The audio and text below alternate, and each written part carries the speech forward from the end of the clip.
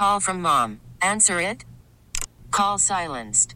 Instacart knows nothing gets between you and the game. That's why they make ordering from your couch easy. Stock up today and get all your groceries for the week delivered in as fast as 30 minutes without missing a minute of the game. You have 47 new voicemails. Download the app to get free delivery on your first 3 orders while supplies last. Minimum $10 per order. Additional terms apply. You may have felt it. I know a lot of people are feeling it right now, and you get into April and it gets warmer and the wind starts to blow, the trees start to pop, and you got a sense that, oh boy, I'm going to be in trouble. Maybe it's the eyes, maybe it's the nose, maybe it's a cough. It could be any number of things, but those seasonal allergies are really coming through. And joining us right now is Dr. Thomas Kessler, physician and medical director, who is joining us. His area of expertise is in the area of not only infection prevention, but also in terms of hospital epidemiology. Doc, it is great to have you back with us here on KDKA. How are you?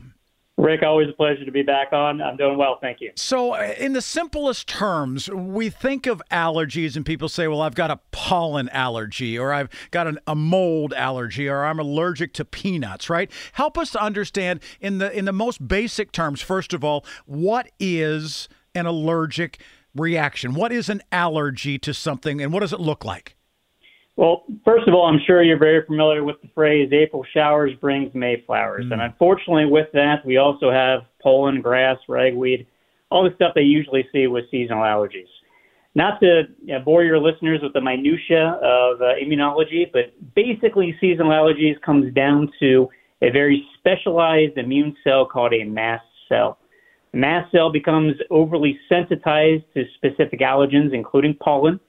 And then later on, when you get exposure to that allergy again, it kind of what's called degranulates, which means it's a response. It releases that dreaded hormone histamine. And histamine is ultimately what causes all that nasal mucosa, inflammation, edema, congestion, all these typical symptoms that you usually think of when you think of seasonal allergies.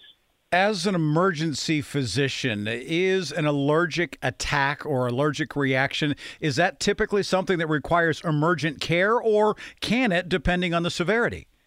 Well, it certainly depends on what type of allergic reaction you're talking about. You know, if we're talking about seasonal allergies, the kind of hay fever that typically people talk about, that's obviously not so much an emergency symptom, although it can lead to exacerbation of pre-existing asthma. And that could certainly be an emergency type of situation. Additionally, people get what's called hypersensitivity reactions, which are similar to those mast cell deregulations.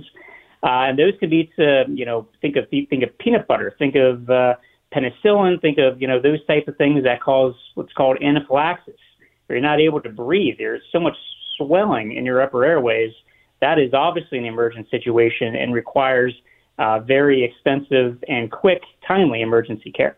Is there anything that can be done to lessen it? I mean, I know oftentimes we'll say, well, something like maybe Benadryl will maybe make a difference for an allergy, but maybe not for everybody because it maybe makes you drowsy and you're going to be driving, and that's not a good. I mean, what can or should be done to deal with the discomfort?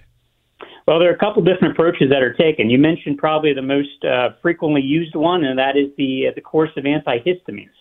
Antihistamines come in a couple different generations, and basically their modality is to block that histamine receptor in the mucosa that causes that cascade of inflammation. So that first generation, you mentioned Benadryl, diphenhydramine. It's old, but it's a tried and true medication, but it's not very selective to those particular receptors. So you can get crossing into the blood-brain barrier. That can cause sedation. That can cause dry mouth as well. I don't know about you, but if I take a Benadryl, I'm out for like 12 hours. Well, that's why I said if you're going to be driving, it's not a good one, but at the same time, it does give some level of relief. So maybe for sleeping, it's different than if you're taking it first thing in the morning, right? Fortunately, however, there are second-generation antihistamines. So you think of the Claritins of the world. You think of Zyrtec, Allegra. These are much newer, more selective. They don't cross the blood-brain barrier, much more appropriate for daytime symptoms of seasonal allergies. And then in addition to that, you also have the nasal steroids of the world, Flonase, Nasacort. They kind of target all of those cascade reactions, and it's also a very good choice to use.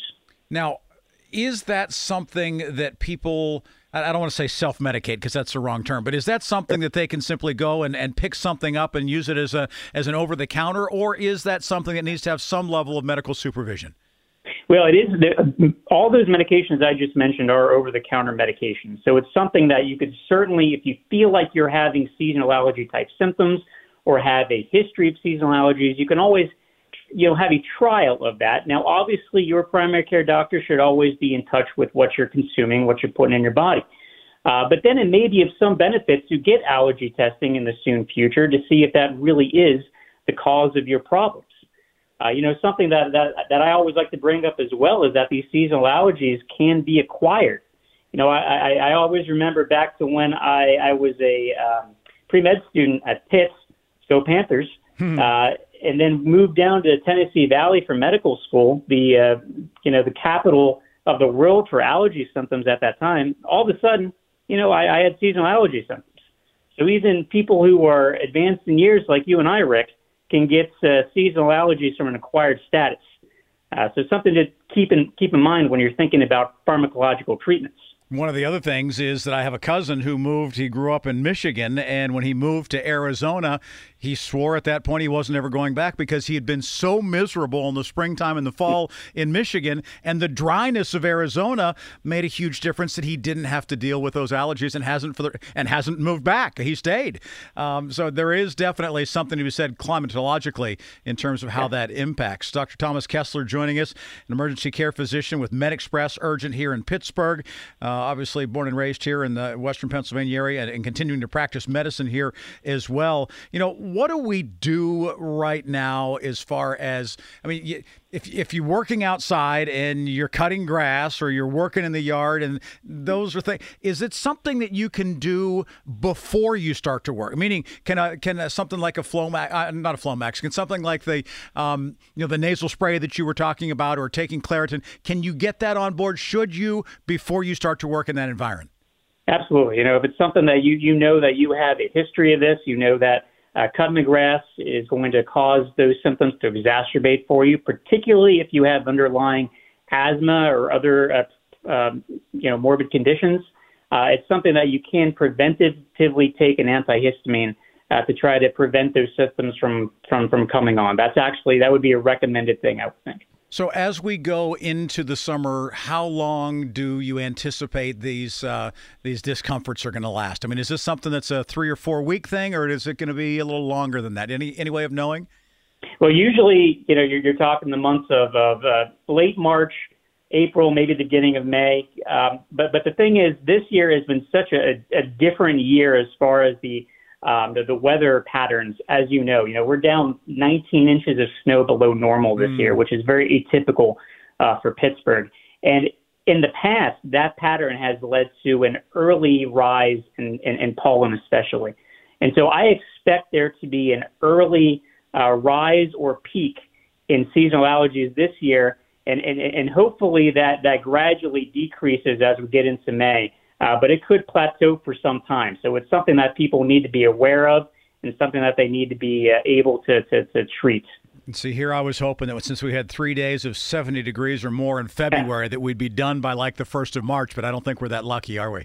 I don't think so. No, not in Pittsburgh anyway. Yeah. Well, Dr. Kessler, thanks so much for coming on. It's always great to have your expertise in these sorts of areas, and we appreciate you being part of the program here on KDKA. Always, Rick. Take care. Yep, and if you need to know more about what's going on, Dr. Thomas Kessler, an emergency physician with MedExpress Urgent in Pittsburgh. They've got locations all around the city to take care of these sorts of issues for you and your family.